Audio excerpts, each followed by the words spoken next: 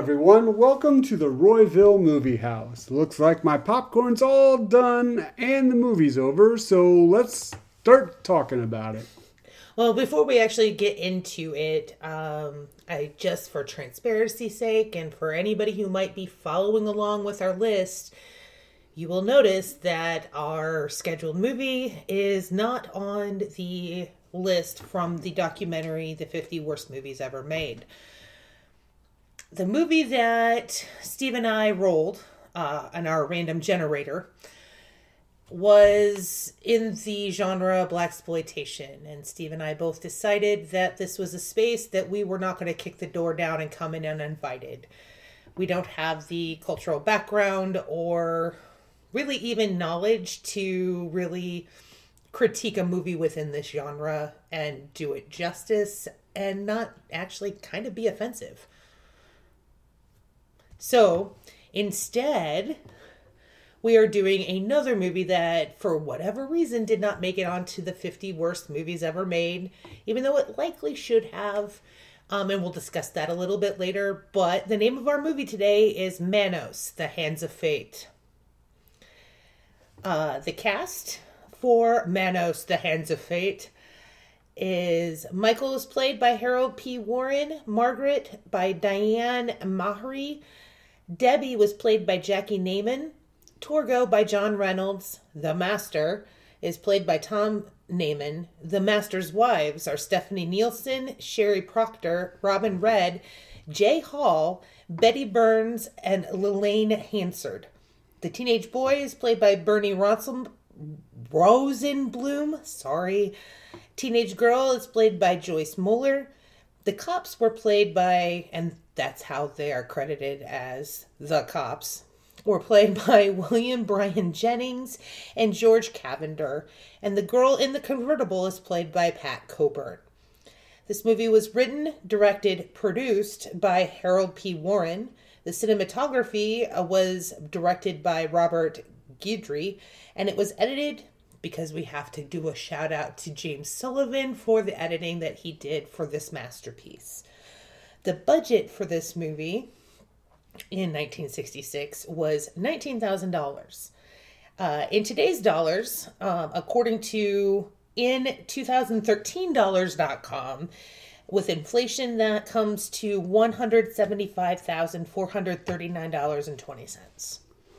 So, for this specific movie, I did a little bit more deeper research into how the movie was made and the backstory of it, because it is a weird little movie. Just weird little movie. So, in reading, and I'll be honest with you, the only research I really did was through IMDb and through Wikipedia. So take from that what you will. So, in reading the backstory on Wikipedia, turns out that Harold P. Warren, Hal, as he liked to be called at the time, was an insurance salesman who worked... Hal, like H-A-L? Yeah. Okay. He worked in insurance sales, and then later became a fertilizer salesman, which I found very funny, because fertilizer is... Well, he knew about shit. Yeah. Sorry. Explicit warning. Anyway, he also did a lot of work through the local theater as a hobby, creative outlet. So Hal met screenwriter Sterling Silliphant, who, while working as a walk-on on the television show Route 66.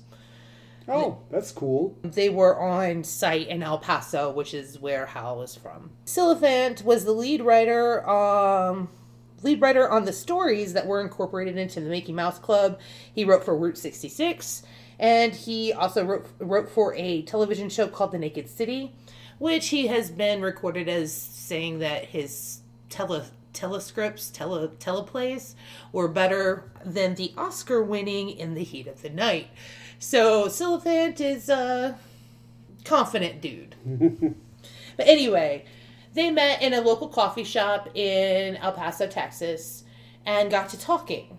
So Hal says that it's not hard to make a horror film, so he bet Silliphant, don't know what he bet, don't know what he won, lost, whatever. He won the bet, but he bet Silliphant that he could make a horror movie, just him, just himself, because it's not that hard. After the bet was made, he started writing right there at the local coffee shop on napkins. He financed the show, as I said earlier, with $19,000. And he hired a crew, mostly from the local theater. And, he hired a cast, mostly from local theater, and a crew. And instead of wages, he promised a share of the profit. Ooh. Yeah. Master stroke, man. Master stroke. So, within that $19,000, he rented the equipment, so he had to hurry to get his shots before the rental period was over. So, if some of the scenes and some of the plot points and some of the sequences seem rushed, it's only because they were. He used a 16mm Bell & Howell camera. The interesting thing about this camera is that it was wound by hand with up to 32 seconds of footage. So this entire 70-minute movie was filmed in 32-second segments and edited together. It's very choppy, and that's why I did a shout out to the editor, because in all honesty, given what he had to do, he actually didn't do that terribly. I was kind of impressed, especially given that this is actual physical film that he's splicing together. It's not just putting two files together like I do. The digital editing software and the digital whatever has made things so much easier on the editor. Like, I could have done that, at least audio speaking, pretty easily. It would have taken me a while. But he literally had to sit there and splice actual physical film together to make a 70-minute film. That's pretty impressive to me. The whole thing became just so much of a joke. Hal kept he would not film more than 2 takes of any one scene, period, end of story. If it was messed up, that's what went in. The cast and crew started calling the movie Manos the cans of fruit, because they were so frustrated and were just finding the whole thing kind of humorous. As a side note, Hal entered Diane Mahary, the woman who played the mother, Maggie, in a regional West Texas beauty pageant, because he thought that would be good publicity for his movie coming out. Interesting note, he didn't tell her that he entered her in that until she was accepted. She's a good sport. She performed at the beauty pageant, which was something that fed into Miss Texas, which feeds eventually into Miss America. She was a finalist in the regional pageant, so she didn't do too badly. He also presented to her that he thought maybe the Peeping Tom scene, which we can go into a little bit later, he thought maybe she should be topless for that scene. And when she was like, no, because it's 1966 and nobody's going to hire me for anything if they see my boobs, he was like, oh, no, I was just testing. It's just a test. I didn't really want you to be topless. It's cool. Hal also used a modeling agency for the Master's Wives, which kind of explains why they were a little stiff, they weren't natural in their acting. And Joyce Moeller, who was one of the models originally cast to play one of the Master's Wives, she broke her foot right before production. He didn't want to leave her out, so he wrote this plot of the teens making out in the car that they kept coming back to, that kind of quite literally had nothing to do with anything except for telling us that there was nothing down the abandoned road. Wrote it because he didn't want to leave her out. All of the crew and cast had day jobs, so when they shot mostly at night, and they did this technique, which is really simple. It's called night for night, where they shoot at night for night shots. It's kind of straightforward, but that's why a lot of the lighting is just kind of terrible. And Hal just went through the whole thing, just kind of assuring the cast and crew that the issues would be fixed in post-production. And none of them were. The last little bit about the production, the sound effects and the dialogue were overdubbed in the post-production instead of using location sync sound recording. They didn't even record sound on site. So they recorded dubbed over with Hal, Tom Naiman, who played the Master, John Reynolds, who played Torgo, Jennings, Jennings, who was one of the police officers, and Norma Warren, who was Hal Warren's wife, and she did the voice of the little girl. So when the premiere actually happened, the little girl was so upset that she started crying because she was not expecting not to hear her own voice.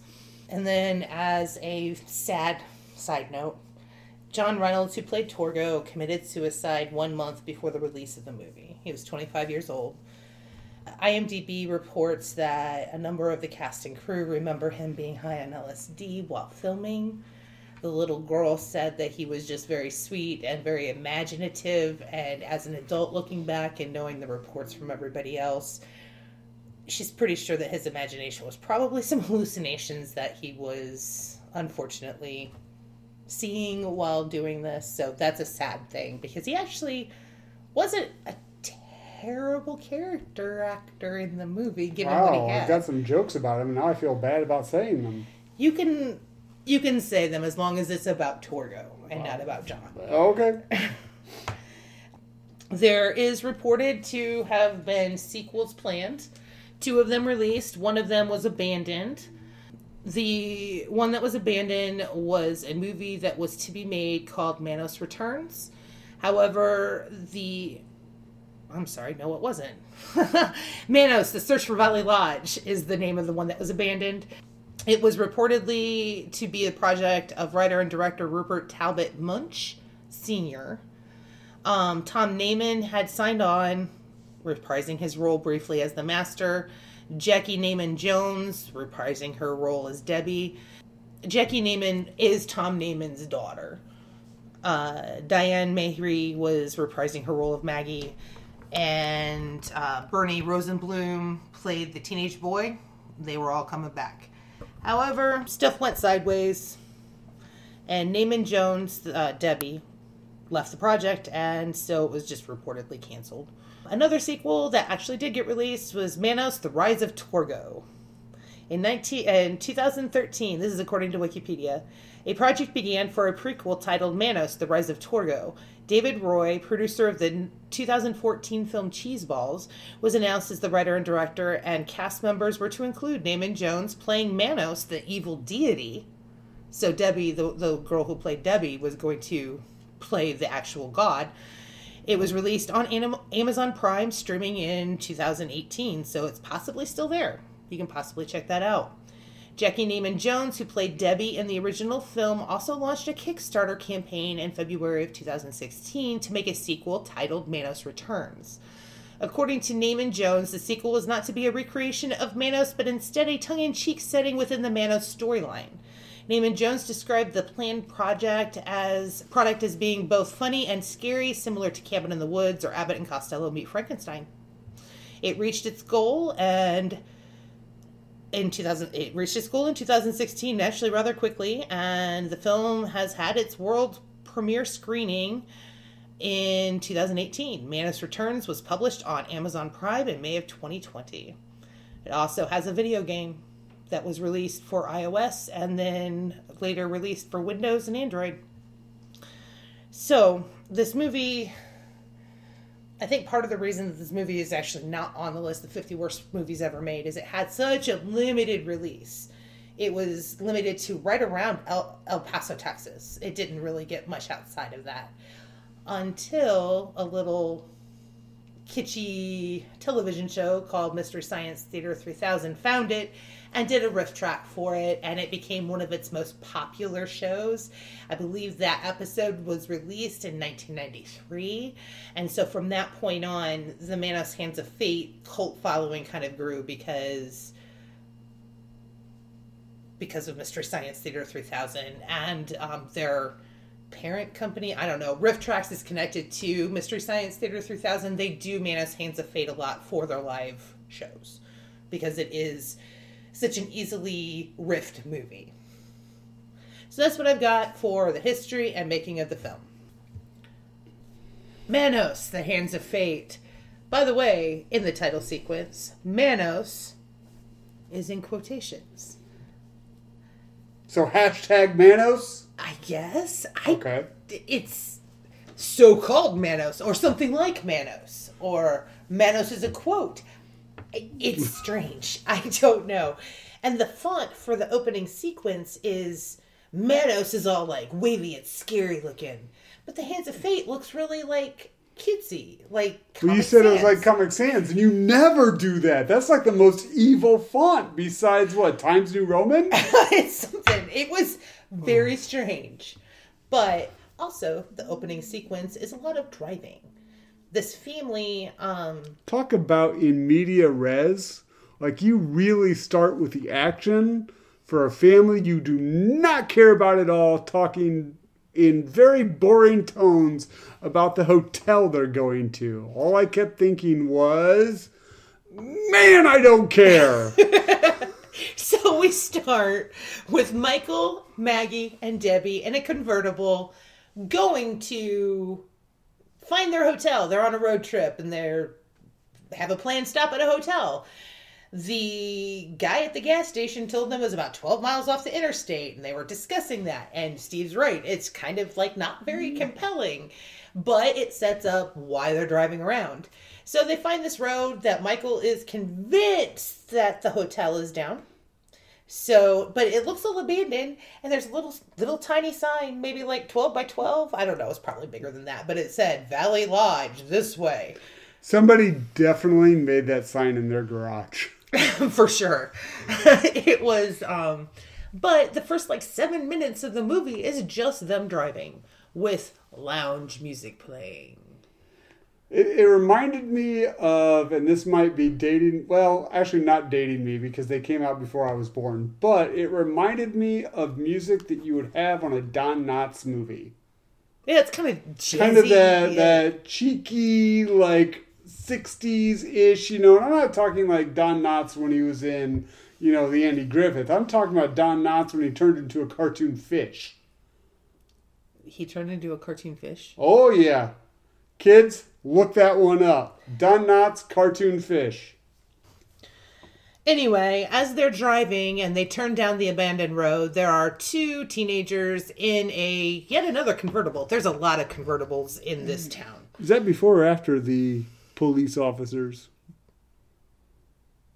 Oh, the police officers pulled the family over because of a tail light issue. Yes, right? yes. Okay. So before they tried to catch the bandit, Buford T. Justice and Jr. were pulling people over on this creepy, lonely road. Actually, honestly, in my opinion, that was actually pretty funny because they're like, we cannot let you get by. Blah, blah, we gotta write you a ticket.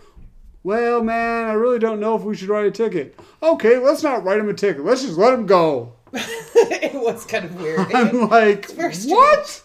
And there wasn't any deliberation either. It was just all kind of... I think I actually even heard Pee Wee Herman in the back. Let's arrest him. I say we let him go. And then they just let him go. It was amazing. So, going back to when they turned down this abandoned road, which is full of farms and farmhouses, by the way. Just want to let you know. But they're setting it up to be like an abandoned desert road. With a lot of vegetation. Uh-huh. There are two teens in a car that see them turn down the road, and the guy's like... all hopped up on cough syrup. Well, yeah. But the guy's like, where are they going? There's nothing down there. And then the cops come and shoo them away. They're all like... you kids, you some... Oh. No, he doesn't say that. Okay, no. all right. But that's when he got cranky later. Yeah, okay. He does get cranky. Cranky later in life, actually, when he's after the bandit. Got it. But the cops send them on their way home, and they do their best to squeal their tires as they leave on a dusty road. So the tires don't squeal, but they do spit a lot of dust up. So the family, back to the main action. The family... is traveling down this abandoned road for quite some time. Maggie keeps telling Michael, we need to turn around. We need to get some directions. And Michael's like, when have I ever gotten us lost before? And my reaction would be right now. This is when you've gotten us lost. Because there's nothing down here.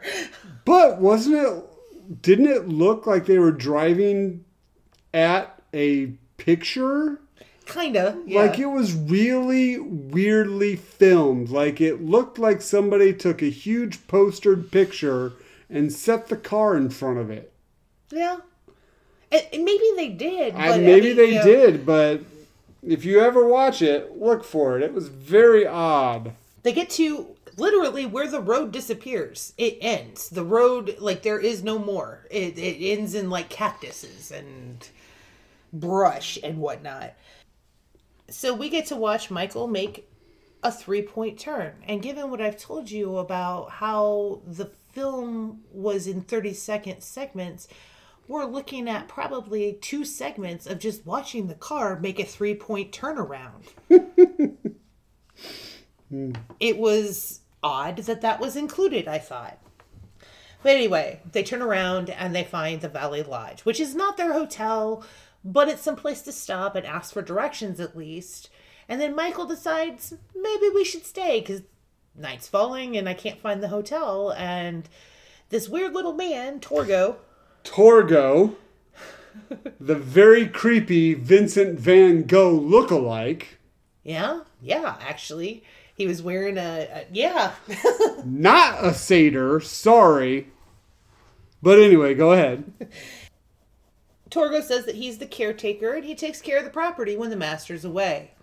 Which is a little weird way to say things, but it's not really actually that eyebrow raising yet. Michael's like, well, maybe you can put us up for the night. And Torgo says the master wouldn't like that, but then decides to let them stay anyway. So, family comes in. Torgo shows them to what I thought was their suite, but it was weird. Well, you have to understand, though, that the set is probably somebody's little house. It was a house of a lawyer that worked on the same floor as Hal Warren. Yeah, so... Yeah, bad. Yes. Maggie keeps saying, we need to get out of here. I don't feel good about this. And Torgo tells her in his Torgo way. All the while, the little girl Debbie is torturing her dog. Well, not really doing it. I'm sorry, but I'm surprised that poodle did not eat her face. It's true. There is a little poodle, and she's like not even 7. I mean, she's what, 5? Maybe? I mean, she's very little, and she's playing with the poodle, and it doesn't look like that pleasant for the poodle. Steve's not wrong. Steve's not wrong. But in the process of all this, Maggie says, we have to get out of here. We have to go, we have to go back. And Torgo replies to her in a weird, dark, repetitive way, as most of his lines are. He says, there is no way out of here. It will be dark soon. There is no way out of here. So, because there is no way out of here, they stay. Debbie falls asleep on the couch. The dog runs off. And dog runs off, runs right outside. And you're supposed to think that the dog was killed by some creature. However, I'm pretty sure the dog just committed suicide to get out of the film. Wow. Hey, you do what you gotta do. Oh my God. Just so you know, you don't have to look Manos Hands of Fate up on did the dog die, because dog died. It died. Committed suicide. Throughout the whole process of all of this, I made a comment to Steve while we were watching that the score feels like it's supposed to be the star of the show, because the mixing of the sound on this, the score is at the same volume level as the dialogue. And so there are points, and especially during these scenes inside the lodge, that you can't understand what somebody is saying because the music is like they're fighting each other. Yeah, that was pretty distracting. It was definitely hard when the music was, just in its rhythm. It was hard to differentiate the music from people talking. And obviously, that's bad. Yeah, it was bad. So Torgo allows them to stay, as I said, because there's no way out. And Debbie, after the dog runs off, falls asleep on the sofa. Michael goes to see what happened to the dog, finds the dog's body.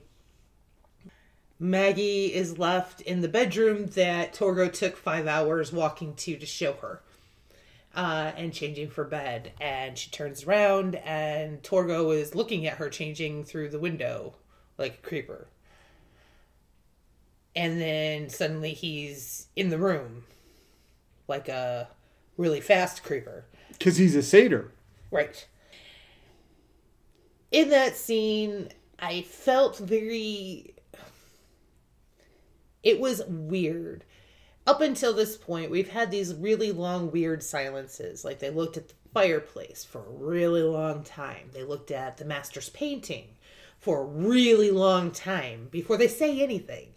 So Torgo comes in the bedroom and he's like, "You're pretty. I want you for my wife." And he, in whatever way he says it. "You're pretty. I want you for my wife." They stand there looking at each other for like 45 seconds. And then suddenly, Maggie starts screaming about how Michael's going to kill him and I'm going to... It was... Very jerky, yes. Very weird. Yes. It was so weird. However, I was feeling Torgo. I mean, that guy... I think I would have watched a spin-off where they chose him as the Bachelor. And then, so he could get to choose among many women who he would spend the rest of his life with. I mean, Torgo needs a series for The Bachelor. If anybody is listening to this that can make that happen, Torgo needs a woman. He does. So, then Debbie disappears. And they can't find her. And then they find her. It was... Oh, and then they find her. They did. It was so weird. Because they didn't even hold the tension of Debbie being missing for like even a minute. Oh, no, there she is. Sorry. False alarm. But she goes around the corner of the lodge with a Doberman on a leash. And I can't understand what she's saying. It sounds like she's one of Charlie Brown's adults. She's like... But evidently, the adults can hear her, and so they translate in her lines. "Oh, you found the dog." You know. Anyway, the Doberman is in the painting of the master. It's the master's dog. So she found it in the big place, is what she says. Which we find out in the next scene is where the master and his wives are in their supernatural sleep. And the wives wake up. And they know what's been going on. Well, Torgo visits them before they wake up and says a bunch of creepy things. Because evidently hitting on Maggie is not enough. He has to say creepy and weird things to all the women. So then he leaves and the wives wake up and they discuss. And they're in two camps. Because the master wants the child and wants Debbie and Hal to be killed. But he'll take Maggie as his wife. So half the wives are like, "Sure, kill the husband, but not the child, not the child." And the other half is like, no, both the child and the husband have to go. And they get into... a huge sister wives argument. Huge. And it goes on for like 10 minutes. And it's always saying the same thing. And then it devolves into weird cat fight. Well, did we talk about the master, though? No, or is he not at all. not? Okay, he is not really in it yet. Okay, got it. He hasn't woken up yet. Yes, that's true. That's true. He's still taking a evil cat nap. So the sister wives start bickering.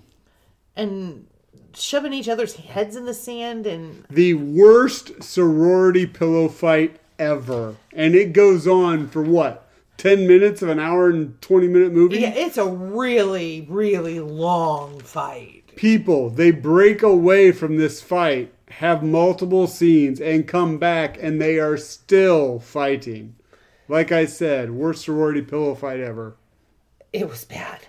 So, in the process of all this, Michael and Maggie decide that they are leaving because now they have Debbie back. And Michael goes out to the car and the car won't start because this is yet another horror movie trope that has to happen. The car doesn't start. The dad, the father, is like, everything's fine. This happens in most horror movies. Like, you look at the Amityville Horror. The dad was like, it's nothing. And mom's like, we gotta leave. We gotta GTFO. And dad's like, no, we're fine. Well, the car doesn't start. Michael doesn't stop for directions. Michael wants to stay. Maggie wants to leave. So there's all these horror trope movies happening. So Michael's trying to fix the car in the near complete darkness because of the just a horribleness of the lighting that they have used for the nighttime scenes outside. Yeah, I mean, they have flashlights that don't really do anything. Yeah, it's bad. It's bad. So, after all of this stuff that and if it sounds like it's all jumbled and confusing, it's because it was. It really was. The master wakes up. And the master is what I think you would get. Now, I thought about this. This is what you would get if you ordered a Christopher Lee Dracula from Wish. It's about right. I mean, he's tall and thin and dark, a little creepy, but a little off. Just a little off. Sure, we'll go with little. Anyway. But, as I think you pointed out when we were watching it, his cloak is amazing. His cloak is probably the only costume in the entirety of the movie that looks like somebody spent time on it. It's two hands, and when he basically spreads his arms out, there are these hands that look like they're waving. So every time he spreads his hands out, I'm like, oh, hello! Hello! It is the best thing ever. It is. So he wakes up, and Torgo tells on the wives. He tattles on him. And then one of the wives tattles on his oldest wife, who he sentenced to death because she is questioning him, and ties her to a pillar. And then he beats the crap out of her. Yeah, well, kind of. I mean, it's the whole movie's fetish with hands. He, like, does weird hand gestures to make her hurt and have pain, and yeah. Just so you know, for those of you who don't speak Spanish, Manos, it means hands. So, the name of the movie is Hands, the Hands of Fate. And there's a lot of hands. Everywhere. Yeah. Well, I'll talk more about that when we're done here. Anyway, so he wakes up and he greets his god Manos with a very long prayer, and actually it was pretty decently written. The prayer was creepy and dark, and the evocation of Manos, and they light a bonfire that starts to just spit this black smoke in everybody's faces throughout basically the rest of the movie. I just, like, every time... Don't mess with fire, people. Every time one of them would be sitting around the fire and speaking, I just kept wanting them to start choking, because it wasn't just like campfire smoke, it was black. It was insane. Anyway, so I don't know what they were burning on that bonfire. Like, it was black smoke. It was not gray smoke like you normally get from a regular wood fire. But anyway, so he settles the debate, says the child and the husband have to die. Michael goes off into the desert. I can't remember why he was prompted to go into the desert, because he was fixing the car. Well, not so much desert, though. I mean, there's way too many trees for this place to be the desert. Well, I mean, it was kind of desert-y. They were like mesquite trees and stuff like that. Like, it wasn't like an oak tree was sitting just outside of the Valley Lodge. I don't know what you would call it, but it was... Anyway, he went off into the wilderness. I don't remember what prompted him to go off into the wilderness, but he had his gun, and he shot 2 shots off at one of the wives? Torgo? I think so. Can't remember. Well, I can't really remember who he was shooting at, but one of the sister wives does come up and, like, tie him up. Knock him out and tie him up, Yeah, right? with his own belt. Against some pole or whatever. So he's unconscious and tied up. But the police officers hear the 2 shots. And so they go to investigate. Sort of. They drive out into the desert. Well, no. This was after they saw the kids again, because that's when they hear the shots. So the kids are making out again. And the cop's like, what are you doing here? With their cough syrup. With their cough syrup. The cop's like, what are you out here doing this again? Sends him away. 2 shots. They go to investigate down this abandoned road. And they drive, I don't know, maybe half a mile down there, stop the car, get out, and just kind of stand by the car and look around. Again, this was probably shot this way because they didn't have the lights to show like an actual investigation pursuit scene. So instead, he chose to make the police officers look really, really, really inept. So they drive off. They're like, meh, must have been nothing. And drove back away. And I don't know what that whole kids... It was a big waste of time, but they'd already filmed it, so you might as well put it in the movie. It was so strange.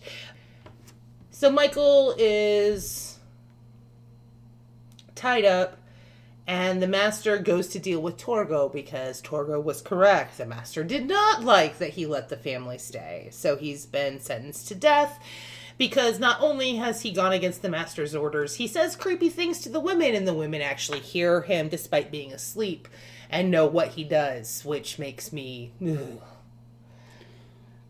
So then he tortures, kills, whatever Torgo, the master, does. And we see, in live action, the creation of the Hand of Vecna. His death was... Manos must be some sort of necromantic god of some sort, because Torgo is dead, they shove him off the altar, and the master does some marionette movements, and Torgo stands up, and the master puts his hand inside this basket on top of this bonfire that's spitting black smoke, and says some stuff, and suddenly the master's holding Torgo's severed hand on fire, and he's laughing, and Torgo's running off into the desert, one hand short. Never to be heard from again. The master's laughing, and he throws the burning hand at the feet of his first wife, still tied to the pillar. And all I keep thinking is that poor actress had to stand there with something... The wives were wearing this silky, gauzy thing. That were blowing in the wind. And then she had to stand literally like half a foot away from a fire. I am literally surprised no one died in this show. It was giving me anxiety, but for not the reasons of me watching a horror movie. I just kept thinking, do not play with fire! So... this thing all happens, and there's a bunch of stuff. The master says this big, long speech about things, and then sits with his wives who are starting to bicker again about, not the child, and there's this long silence.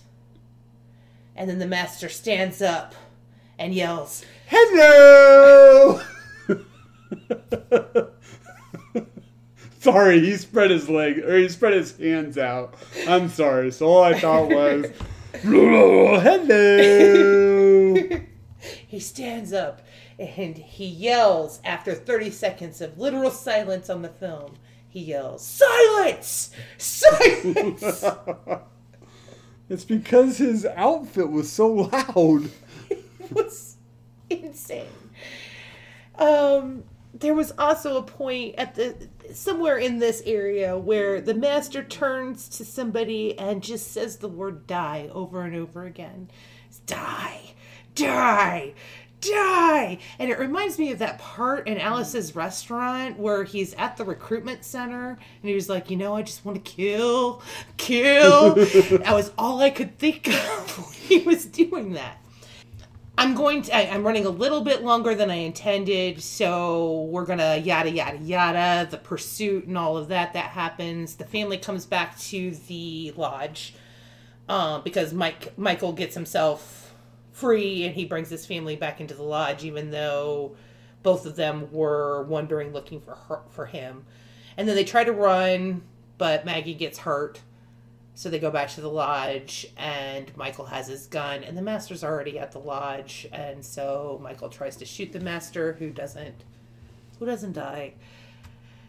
And the last scene is, well, the last couple of scenes is a couple of ladies driving a convertible, beautiful day, down this abandoned road to the Valley Lodge. And you see Michael standing by the door where Togo was standing at the beginning of the movie. And he says, "Hello, my name is Michael. I take care of the property for the master when the master is away." And then they show Maggie dressed like one of the master's wives in supernatural sleep.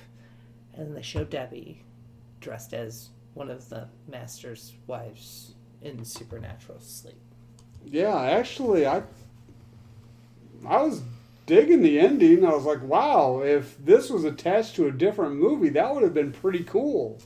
It was actually one of the things that irritates me about this movie, and it shouldn't irritate me now that I know a little bit about the history, so I shouldn't use that word anymore.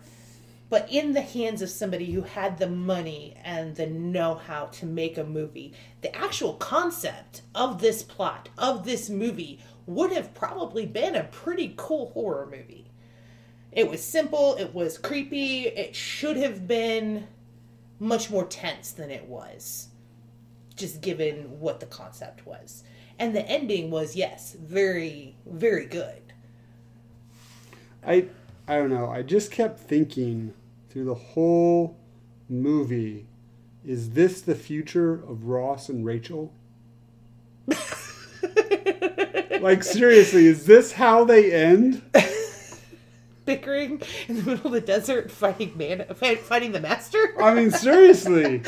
Watch Friends, then watch this movie. It's like right there. Like, you will see the connection. Part of the reason, as I said, a big portion of the reason this is probably not on the 50 worst movies of all time, is that it was such a small release. And in reading some of the stuff that I read on IMDb, one contributor actually pointed out that, in his opinion, this movie is actually kind of, in his mind, rated higher than a movie like Ishtar or Battlefield Earth, where a major motion picture house produced it and had all of the money in the world to throw at it. One of the Battlefield Earth being a vanity project of John Travolta, who's hugely influential in the world of Hollywood. And both of those movies turned out just awful. And this guy had $19,000, which is basically the equivalent of a house where we live. A nice house where we live. And a low-budget film in Hollywood now, I mean, you're looking at about $5 million or more on even a low-budget film in Hollywood currently. So with $19,000 or $175,000 of today's money, he went out and he filmed a movie that actually had a coherent plot, except for a few, like, why was that there? But, like, the overall plot was coherent. The movie was relatively watchable, even given the flaws of the long pauses and the way that the film needed to be edited and all that. All right, so let's break it down. We have bad mixing of sound. We have long shots of scenes that don't go anywhere, and short shots of scenes that should have gone somewhere. The acting was atrocious. The lighting was horribly bad. And this dude made his own movie. More power to him. I mean, seriously, as horrible as this movie was, I haven't made one. Good job on you, man. Yeah, and the thing is, even with, like, some of the bad, boring movies that we've already seen, like Teenage Zombies, or The Melting Man, The Incredible Melting Man, or whatever that movie was, or Ega, this movie held our attention, which actually is... Because you can't look away. Well, I know, but, like, it wasn't boring is what I'm trying to say. Like, there were parts, of course, like most movies, even good movies, there are parts that are slower, but the movie wasn't boring. It was entertaining, just not in the way he intended. It was pretty comedic, actually, in a lot of spots. And John Reynolds actually really threw himself into the part of Torgo. Talk about someone that chews the scenery. This guy was. And now knowing that he might have been hopped up, I can kind of see a little bit more his acting style, where it's coming from, but he was probably by far the highlight of this movie. Torgo should have had his own spin-off, if not been Bachelor number 10 or whatever season they're on.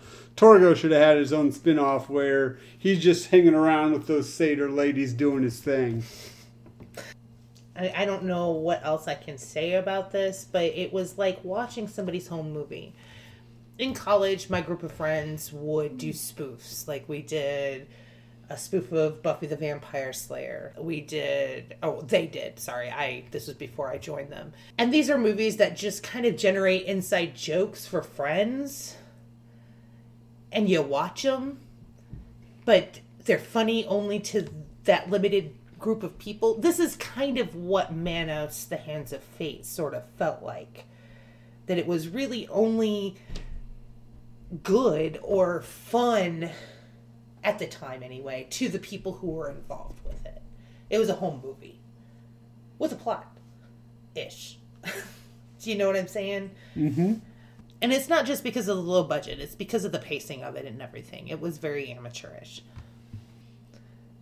That's the best thing I can say about it, is that it was amateurish. Well, if that's about all we can say about the movie, as everybody knows, I try to recreate the sense of what the movie is by retitling it. Mm-hmm. And honestly, I have to say I couldn't decide on which one. These are probably all really bad, but remember, the movie was really bad. So if you do like one of these, please comment on your favorite. All right, so the first one is Mr. Hansy's Neighborhood. The second one is Sister Wives of Mr. Hansy. And the last one is kind of my favorite, but I'll let you guys decide. National Lampoon's Master Handy's Vacation. All of them are rather good. But I couldn't decide. So if you guys hear this and one of them sticks out for you, make a comment, and that will be the new official title. And every time they release this movie, they will have to use that title instead of #Manos Hands of Fate. Maybe it was in quotes because it was in Spanish. Oh, that could be. Still weird, but... Well, then wouldn't it be El Manos? I don't know. I don't know. I have no idea. Okay. Our next movie is Mr. Smith Goes to Washington, and at the end of that one, we'll announce our next two, both bad and good. Oh, well, it looks like they are lighting the lanterns on the streets of Royville. So I guess that means this one's in the can, shall we say. I hope everybody had a good time listening to this. If you did, subscribe, leave a comment, tell us which alternate title you liked the best. And other than that, have a good night. Have a good night. Bye!